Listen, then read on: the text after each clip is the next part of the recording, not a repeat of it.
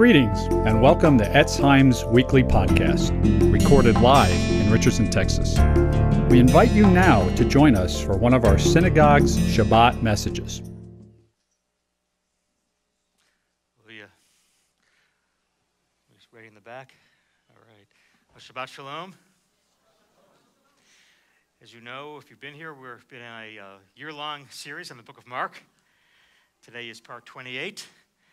And we're going to look today, finally, at the rest of chapter 12. And Yeshua's debate with the Pharisees over Psalm 110, which declares Messiah as being David's son and yet David's Lord. So turn with me to Mark 12, beginning in verse 35. Mark 12, 35, and we have it on the overhead as well. While Yeshua was teaching in the temple courts, he asked, "Why do the Torah teachers say that Messiah is the son of David?" David himself, speaking by the Holy Spirit, declared, "The Lord said to my Lord, sit at my right hand until I put your enemies under your feet." David himself calls him Lord. How then can he be his son? The large crowd listened to him with delight. As he taught, Yeshua said, "Watch out for the Torah teachers. They like to walk around in flowing robes and be greeted with respect in the marketplaces and have the most important seats in the synagogues and the places of honor at the banquets.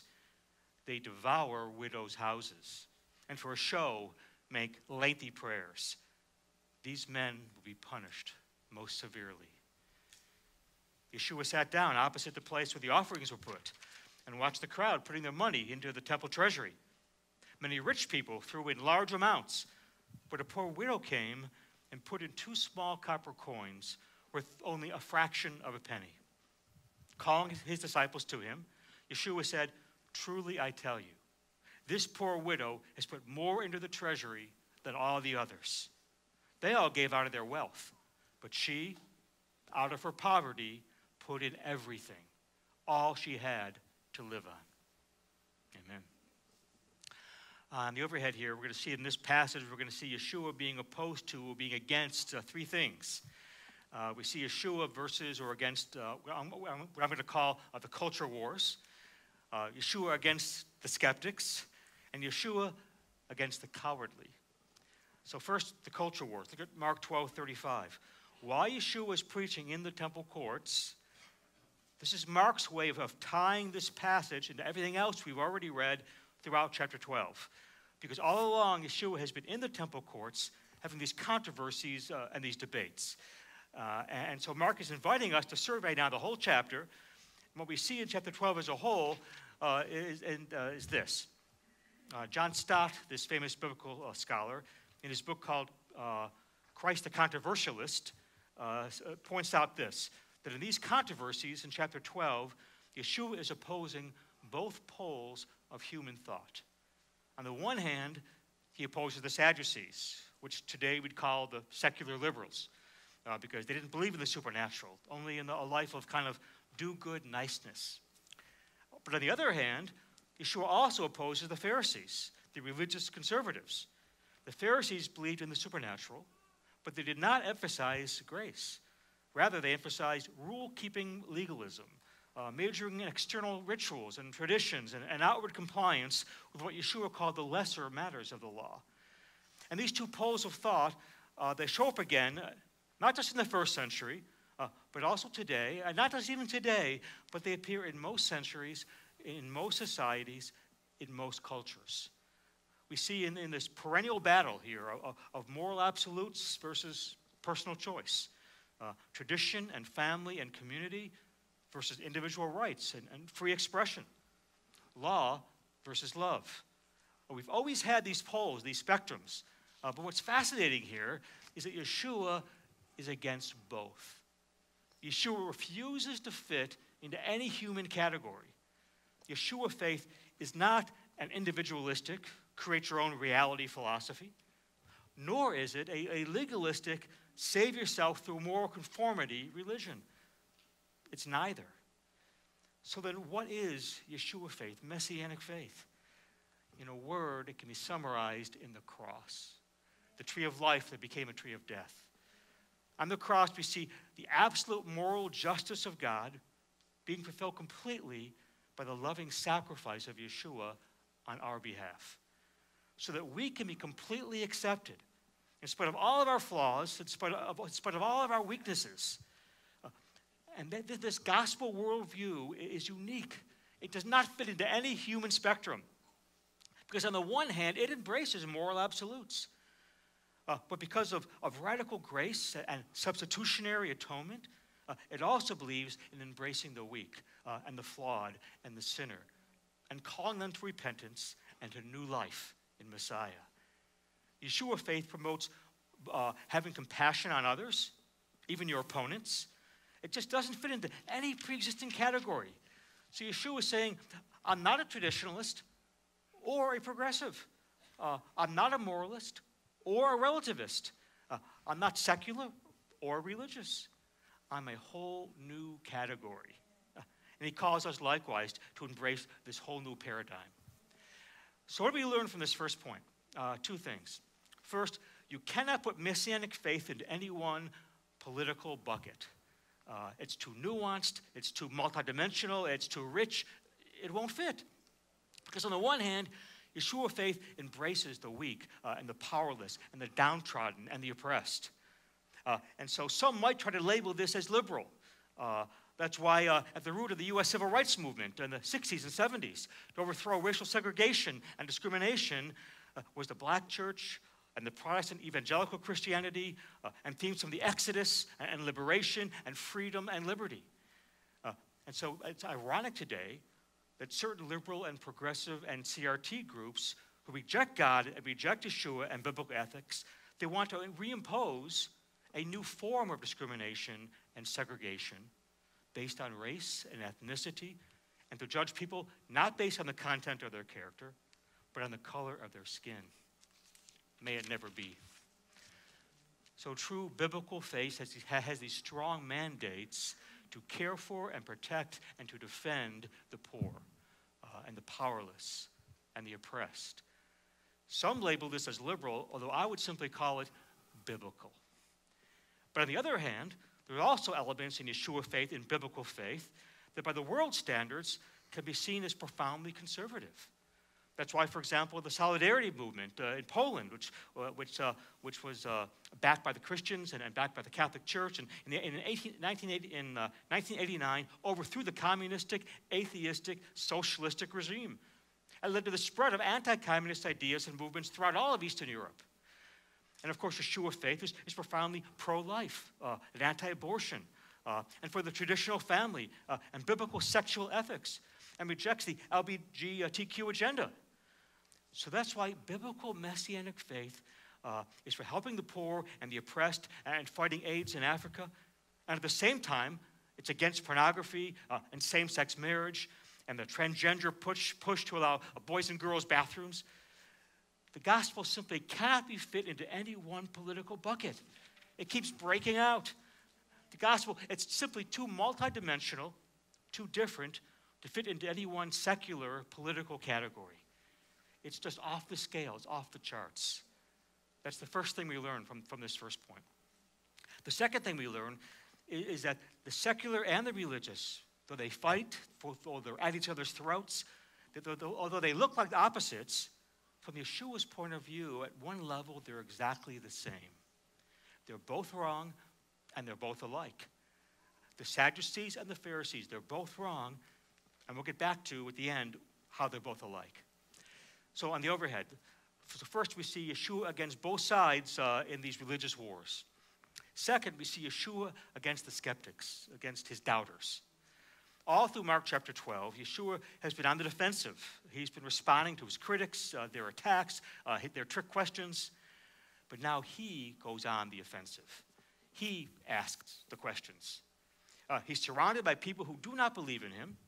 So here he puts forth his argument for why he is the Messiah and fulfills the biblical requirements as such, and who he really is. So here's Yeshua's argument from the Hebrew Scriptures about his claims to messiahship. Look at Mark 12, verse 35.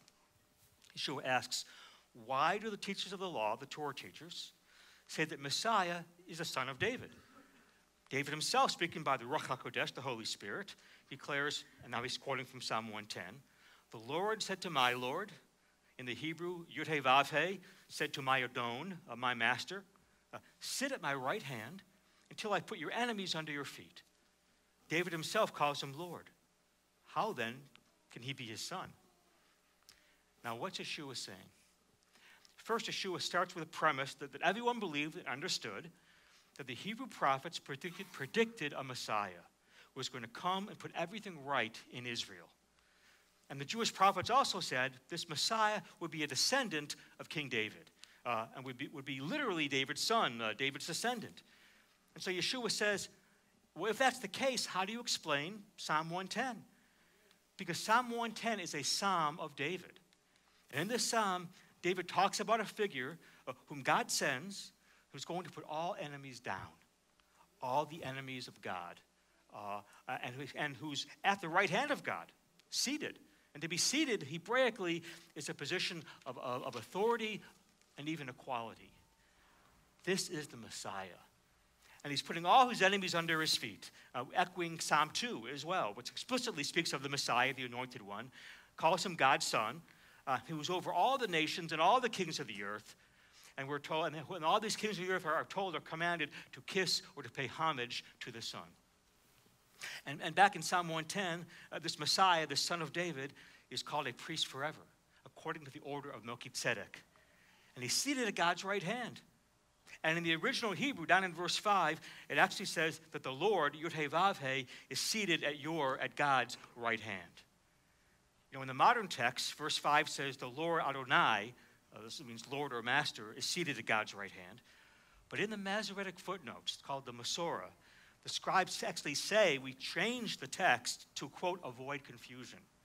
And that the original text in verse 5 reads, Yud-Heh-Vav-Heh is seated at God's right hand, clearly referring to the deity of Messiah. So this Lord of David's is the Messiah. And Psalm 110 opens with David saying in Psalm 110, verse 1, the Lord said to my Lord, Yud-Heh-Vav-Heh said to my Adon, to my master, sit at my right hand. So David calls this messianic figure my Lord. And Yeshua is now posing this question, why would this be? You know, if David is foreseeing one of his descendants, one of his great-great-great-grandchildren, he would never call him my Lord. Rather, he'd call him my son. King David would never call his son my Lord or my master. So Yeshua asks, how can the Messiah be David's Lord and also David's son? How can David's Lord also be David's son? If he calls him Lord, how can he also call him his son? In other words, how can David describe one of his descendants as greater than himself? Because in Jewish categories, the son was always subordinate to the father. The son was never greater than the father. As marvelous as this Messiah would be, if he was to be David's son, he could not be greater than David in Jewish thought. Yet David calls him my Adon, my Lord, my master. How can this be? Who's David's Adon? Who's sovereign over even the king of Israel? There's only one answer on the overhead. The answer is, Messiah can only be David's son if he's also God's son. In Hebrew categories, the only one sovereign over the king of Israel is God himself. The fact that David calls his son my Lord here, in this text here, indicates that Yeshua isn't simply the son of David. He's David's sovereign. He's David's Adonai. He's David's king. The one before whom even David must bow. In Psalm 110, God is speaking to somebody else who carries this divine title. And in Psalm 110, God tells this messianic figure to sit at his right hand, to be seated at the highest place of authority in the universe. We thus read this in Philippians 2, verse 9. Therefore, God has exalted him and given him a name above every name, that at the name of Yeshua, every knee should bow, and every tongue confess that Yeshua is Lord, to the glory of God the Father. So this is what Yeshua is saying to the crowd. He says to them, you have a view of Messiah that he's only human. You believe Messiah is just some political figure who bring liberation to Israel. But then how do you explain the biblical language in Psalm 110? The language makes no sense unless you realize the Messiah won't be just a human figure, but also a divine figure. This won't be just David's son. It will be God's son coming to David's line through the mystery of the incarnation. Where again, we read this in Philippians 2 verse 6. Yeshua the Messiah, who being in the very nature God, did not consider equality with God something to be used for his own advantage. Rather, he made himself nothing by taking on the very nature of a servant, being made in human likeness, and being found in the appearance of a man, he humbled himself by becoming obedient to death, even death on the cross. So on the overhead. So Messiah won't be just a human figure, but a divine figure who comes not just to put down the political enemies of Israel, but to defeat the ultimate enemies of the whole human race, to put down sin, death, evil, the grave, and Satan for the whole world. Yeshua, in essence, tells the crowd, you all have a filter on your mind. You have a human paradigm of what the Messiah is supposed to be like. But the Bible blasts that away. Only I can fulfill the person and the work of Messiah that the Bible actually reveals. He's saying, only I can fulfill this. Now, Paul in 1 Corinthians 1, verse 22, he says this. The Jews demand a sign. The Jews demand miracles. Greeks demand wisdom. But we preach Messiah crucified. And what Paul is saying is this. He's saying every culture has its own, use a big word here, epistemology. Its own way of knowing whether something is true or not, and proving whether it's true. And Paul says in his day, the Jews were pragmatists. They said, show me something, show me a miracle, show me a sign, an unmistakable supernatural act of power. Then I'll believe what you're claiming. That's the ultimate argument, the ultimate proof for me. But Paul says, the Greek culture had a different epistemology. It was rationalistic, not pragmatistic. And therefore, the Greek world would say, give me a watertight, no holes, inescapable, logical argument. That's the ultimate proof for me. That's how I know what's right. So the Jews say, give me a miracle. The Greeks say, give me an airtight, logical argument.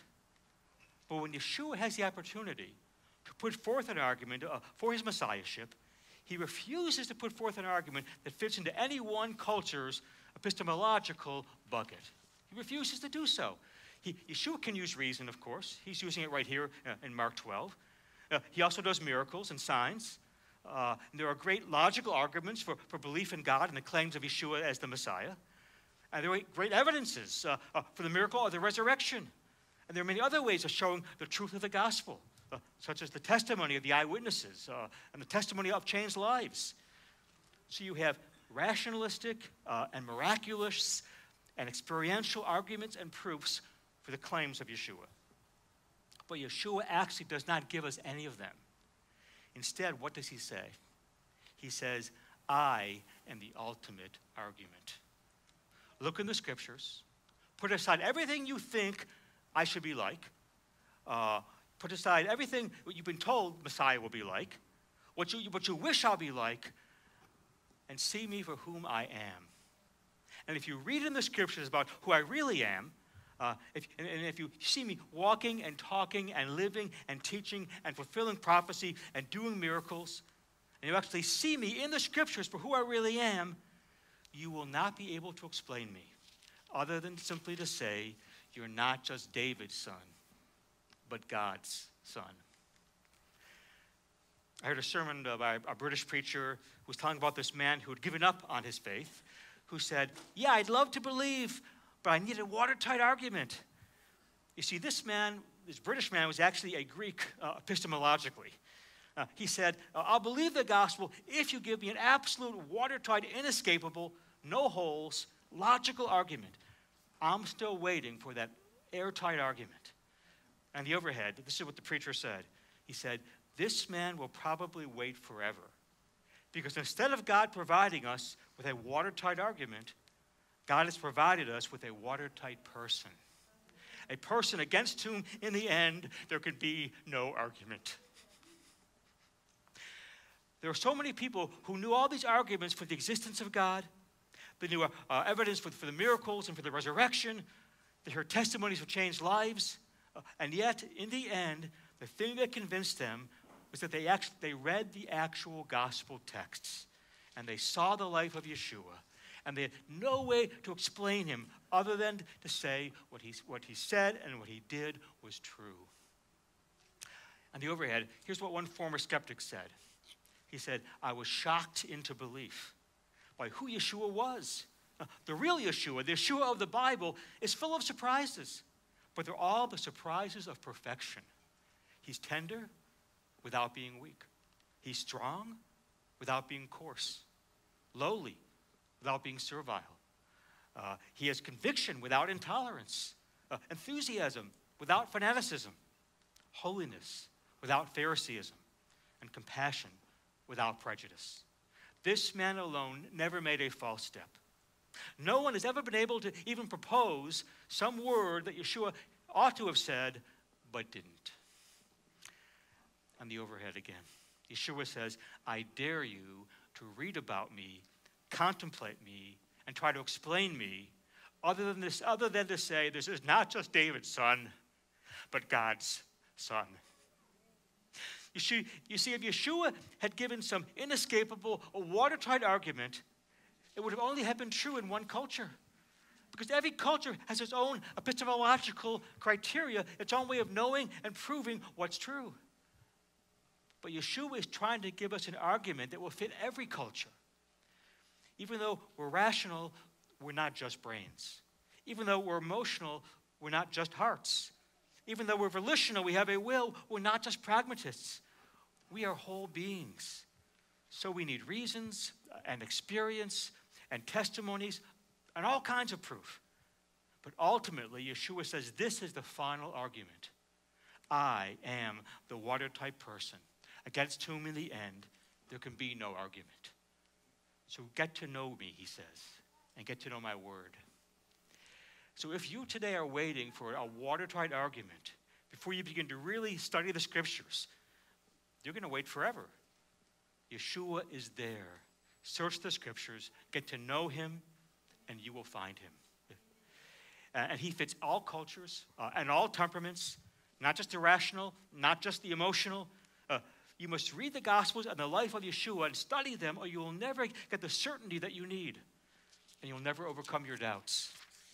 Yeshua is saying, if you have doubts today, and who doesn't? If you struggle to believe, and who doesn't from time to time? Most of us do not believe nearly as much or nearly as strongly as we ought to. We all struggle with belief from time to time. But if you really want to do something about it, there's one more thing Yeshua says in this text that you need to know. And that brings us to this last little part about the widow. Now, what's this story about the widow's mite, that this offering of hers, doing at the end of all these accounts of people who don't believe, who are challenging Yeshua, rejecting him, who are skeptics? Why does Yeshua all of a sudden bring in this widow when he's talking the whole rest of the chapter about all these skeptics? Is it just a kind of tack on, kind of an unrelated thing that's unrelated, tacked on to the end of the chapter, unrelated to the rest of the chapter? No, just the opposite.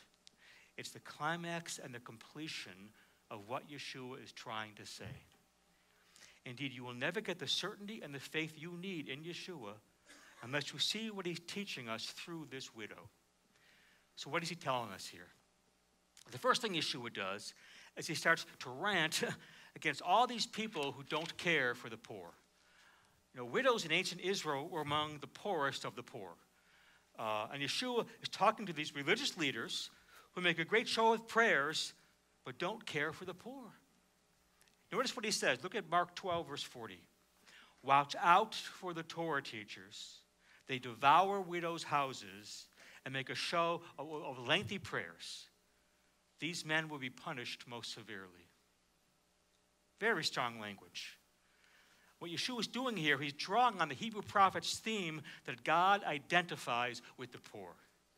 All through the Hebrew scriptures, we've got these strong statements where the Lord says, I identify with the poor. The Lord says, when you give to the poor, you give to me. For example, look at Proverbs 28:27. Those who give to the poor will lack nothing, but those who close their eyes to them receive many curses. Or Proverbs 19:17. Whoever is kind to the poor lends to the Lord, and he'll reward them for what they've done. Likewise, the Lord says, when you insult the poor, you insult me. Proverbs 17:5. The one who mocks the poor taunts his maker. And we see this over and over again throughout the Hebrew Scriptures. The Lord is saying, my heart is so bound up. My heart is so bound up with the needs and the misery of the poor, the widow, the orphan, that if you move against them, you move against me. If you ignore them, you ignore me. And he's drawing here on the strain of this prophetic teaching from the Hebrew Scriptures when he condemns these religious leaders who have no compassion on the poor and the widows. Indeed, there's this blood-curdling passage in Matthew 25 where he depicts the last judgment. And everyone is standing before the judgment seat. And the Lord is seated on his throne. And he says to the people standing on his left, those who are condemned before him, he says this in Matthew 25, beginning in verse 41. He says, then he'll say to those on his left, depart from me, you accursed people, into the eternal fire which has been prepared for the devil and his angels. For I was hungry, you gave me nothing to eat. I was thirsty, you gave me nothing to drink. I was a stranger, you didn't invite me in. I was naked, you didn't clothe me. I was sick and in prison, and you did not visit me. Then they'll answer, Lord, when did we ever see you hungry or thirsty or a stranger or naked or sick or in prison and didn't take care of you? Then he'll answer them, truly I say to you, to the extent you did not do it to one of the least of these, you did not do it to me. These will go away into eternal punishment, but the righteous into eternal life. On the overhead, Yeshua says, I so identify with the poor that when you reject them, you reject me. And again on the overhead, Yeshua is not saying per se that helping the poor saves your soul, but rather what he's saying is that if you have no room in your heart for the poor, it proves you actually have no room in your heart for God. So Yeshua is talking in Mark chapter 12 here about this theme of the religious leaders' lack of compassion for the poor and the widow. And then he turns to this famous incident where he actually sees a widow coming into the temple courts. People are coming in, they're giving their offering, and Yeshua's watching. And he's still, by the way, he's still watching today as we give our tithes and offerings to the Lord. He's watching.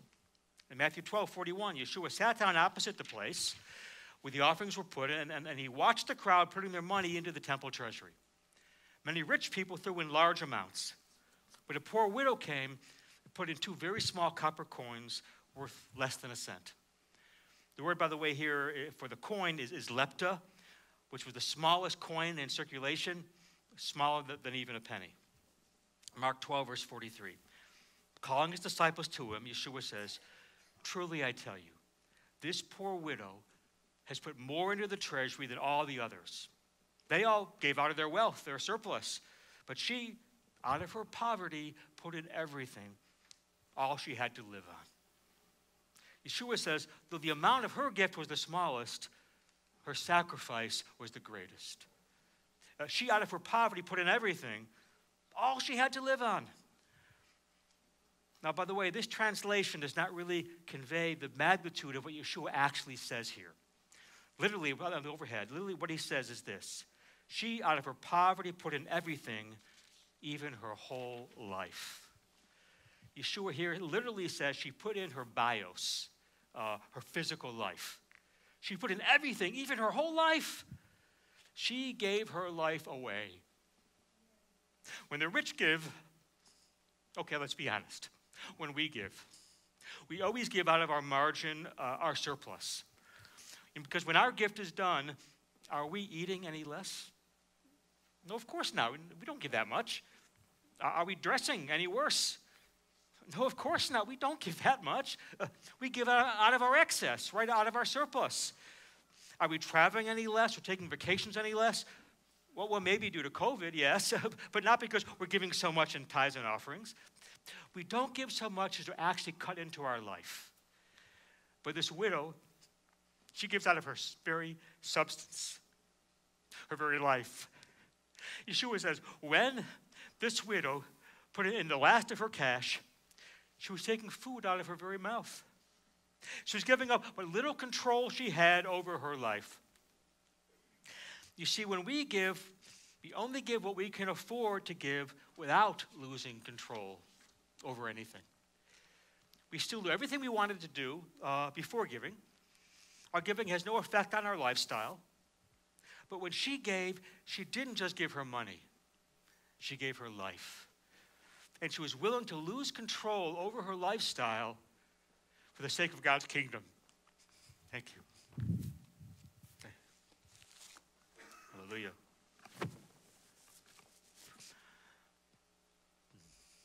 Now, why is Yeshua telling us all this? Why is he bringing this up here? Why is it here after all these debates with his critics, with his skeptics?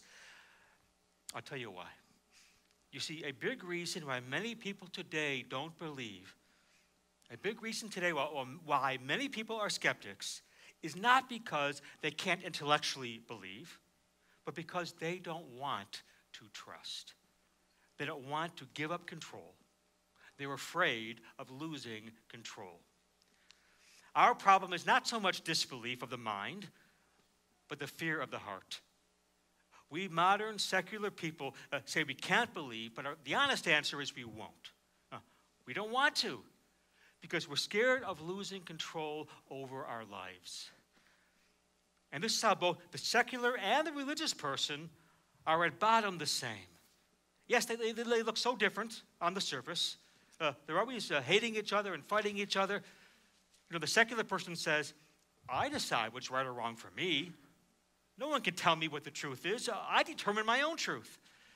And the religious person says, I'm going to obey God's rules.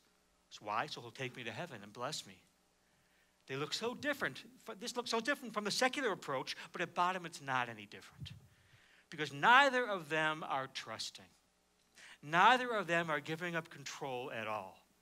The religious person is trying to control God through their morality, saying, Lord, you can't let bad things happen to me. I'm a good person. Therefore, you owe me a good life. And the secular person, of course, is trying to control their life by saying, I don't want anything to do with God. Forget that. So both of them, in their own way, are trying to stay in control. They're both scared of truly trusting the Lord. They're spiritual cowards. They're both cowards. They don't have what this widow has, which is spiritual bravery, spiritual courage, and therefore spiritual love for the Lord. She was trusting God. She was giving so much, she had to trust God. She was losing control over her life. She gave her life away. And the overhead. And the reason that we don't believe like we should, the reason we don't connect to God like we should, is because we're scared. We're afraid of losing control. We don't trust the Lord the way we should because we don't want to give up control. And if that's the case, what are we going to do? How are we going to overcome this spiritual cowardice? The solution is to look to see who Yeshua really is as revealed in the Scriptures. In the Hebrew Scriptures, you see God identifying with the poor. But only if you come to Yeshua will you really know how radically God identifies with the poor. In the Tanakh, God says, if you insult the poor, you insult me. Thus, he's emotionally identifying with the poor. But in the Gospels, in the person of Yeshua, we see God literally identifying with the poor. Yeshua, in the incarnation, came to earth as a poor man. He was born in a manger, an animal feeding trough. He was born to the poor, penniless parents who had a dedication, had to bring the offering for the poorest of the poor to the temple. He says in Matthew 8:20, the foxes have holes, the birds have nests, but the Son of Man has nowhere to lay his head. He was homeless. When he was asked about paying taxes to Caesar, he didn't even own a denarius. He had to ask for one. And on the cross, he is stripped absolutely naked. He became absolutely penniless. only Yeshua faith, of all the religions on the face of the earth, dares to say that God actually became poor, became exploited. Unlike the religious leaders who devour widows' houses, on the cross, he was devoured. He became weak. He lost control for us. So don't dare say to Yeshua, like they did in Matthew 25, Lord, when did we see you naked? When did we see you thirsty? When did we see you a prisoner? Because he's going to say, are you kidding? On the cross. On the cross, I was stripped naked. I yelled out, I thirst. I was in prison. Why? Because on the cross, I, who deserved justice, got condemnation, so that you, who deserve condemnation, could get God's justice. I paid your penalty, so that you could be saved by faith. And now you see that this widow is a pointer to Yeshua on the overhead. You see, the widow, as wonderful and as self-sacrificial and as brave as she was, she only figuratively gave her life away. But when David's Lord became David's son, he literally gave his life away. He gave up his life. He was devoured. He lost control for you. So why wouldn't you want to trust him? Yeshua is not saying, please trust this remote God with your whole life, lose control for him. No, he's saying, I want you to trust and lose control for the God who came to earth and lost control for you. No other religion on the face of the earth says anything like this. And if you see him doing that, if you see him putting his life in the box, if you see him giving his life away, if you see him losing control for you, and if you really grasp that and see that, it will melt your heart. And it will give you the power to trust him with your life, to trust him fully and thoroughly and completely. June 30th, 1859, Charles Blondin, this famous French tightrope walker, stretched a rope across Niagara Falls and walked across. The first one ever to walk across Niagara Falls. A huge crowd watched him. He and his manager, Harry, said, this is great. Let's promise them a stunt and do it again next week. Next week, the crowd was even bigger. He went across and did a stunt. And then he said, next week, I'll do an even bigger stunt. And the next week, the crowd was even bigger. Well, what were some of these stunts? One week, he went across with a sack on his head. One week, he lowered a rope to this passing Maid of the Mist boat, and they tied a bottle of wine to it, and he hoisted it up and drank the wine while on the tightrope. One week, he took a camera on a tripod and took pictures in the middle of Niagara Falls on the rope. One week, he bicycled across. One week, he took a wheelbarrow with a stove and a fire in it. He took it out to the middle of the falls, made himself an omelet, and ate it in the middle of the falls and walked back. One week, he stood on his head in the middle of the tightrope. One week, he did somersaults. But at the end of the summer, he was running out of stunts. So to get the biggest crowd of all, he advertised that he would carry a man on his back across Niagara Falls. Over 100,000 people showed up to see this. This was even in the middle of the Civil War. But he then had to find someone willing to do this, to be carried on his back. So they put an ad in the paper promising $1,000 to anyone willing to be carried across Niagara Falls on a tightrope. And there was a lot of money back then. A lot of men showed up for the recruitment trial. Of course, they needed someone with a certain size and weight parameters. And so they narrowed it down to about 20 people who volunteered. They took them to the brink, and Blondin went out on the tightrope to show them that he could do it. He went out of the tightrope, and then he carried a 200-pound sack and came back. He was an incredible acrobat. He absolutely proved to them there was no problem with him being able to do this feat. And then he came back and he went down the line asking each volunteer this question: do you believe without a doubt I can carry you across? And everyone said absolutely yes. And then he asked them a second question: will you let me carry you across Niagara Falls on my back? And one after the other said, no, not on your life. Everyone said no, nobody would do it. You see, our problem with believing is not just intellectual. Our problem is, are you willing to give your life? Now, what finally happened is this. After everyone bailed out, you had this huge crowd there. They had to do something, so the manager, Harry, had to do it. Harry was absolutely terrified, but he actually did it. But halfway across, Blondin started to sway a little bit, and Harry instinctively tried to sway the other way to balance it out. Worst thing he could have done. They're ready to fall, and Blondin yelled out over the surging waters below, Harry, until I clear this place, you must become part of me, mind, body, and soul. If I sway, you must rest in me completely and sway completely with me.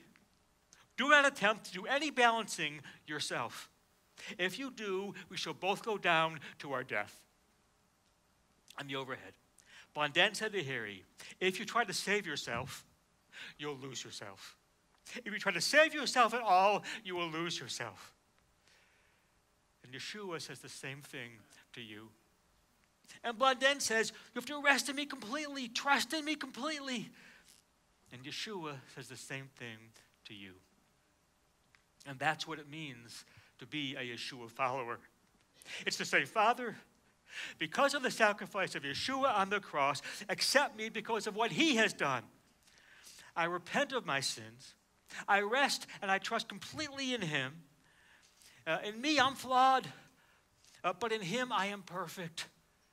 I trust in you, Yeshua, thoroughly and completely for my standing with God. That's what it means to be a true born-again, messianic follower. Now, theoretically, Blondin could have dropped him and fallen, but Yeshua cannot drop you. Do you know why? Because he has already plunged into the depths so that you never will. Let Yeshua carry you today. Fully trust in and yield your life to him. Amen. Let's stand and pray. Let the music team to please come up. Hallelujah. Thank you, Lord. Thank you, Father. Hallelujah. Lord, we thank you today for this incredible passage. Yeshua, you show us the deity of Messiah from Psalm 110. That Messiah, David's son, can only be his Lord if he's not only David's son, but also God's son. Yeshua, you truly are fully God and fully man. Thank you, Yeshua. You're not only David's son, you're not only his son, but you're David's sovereign, you're his Adon, you're his master, you're his king. And you're also our sovereign, our Lord, we confess. You are our master, our Adonai, our king. For God so highly exalted you, Yeshua, that he gave you the name above every name. That at your name, Yeshua, every knee should bow and every tongue confess that you are God, you are Lord, to the glory of God the Father. And so we thank you, Yeshua, also for the story of the widow who gave her life away. She gave her all. She trusted you completely with her whole life. So, Lord, help us today to have that kind of trust in you. We confess we often lack trust and commitment because we want to stay in control. We want to stay in control of our own life. We're scared of losing control and truly trusting in you. Lord, we repent for this self-centered lack of faith. You became absolutely poor and penniless and naked and in bondage on the cross for me. You proved your love for me. You gave your life for me. So help me now, Lord, to trust you and to fully give my life to you. And I pray this all in your name, B'Shem Yeshua. Amen. Shabbat Shalom.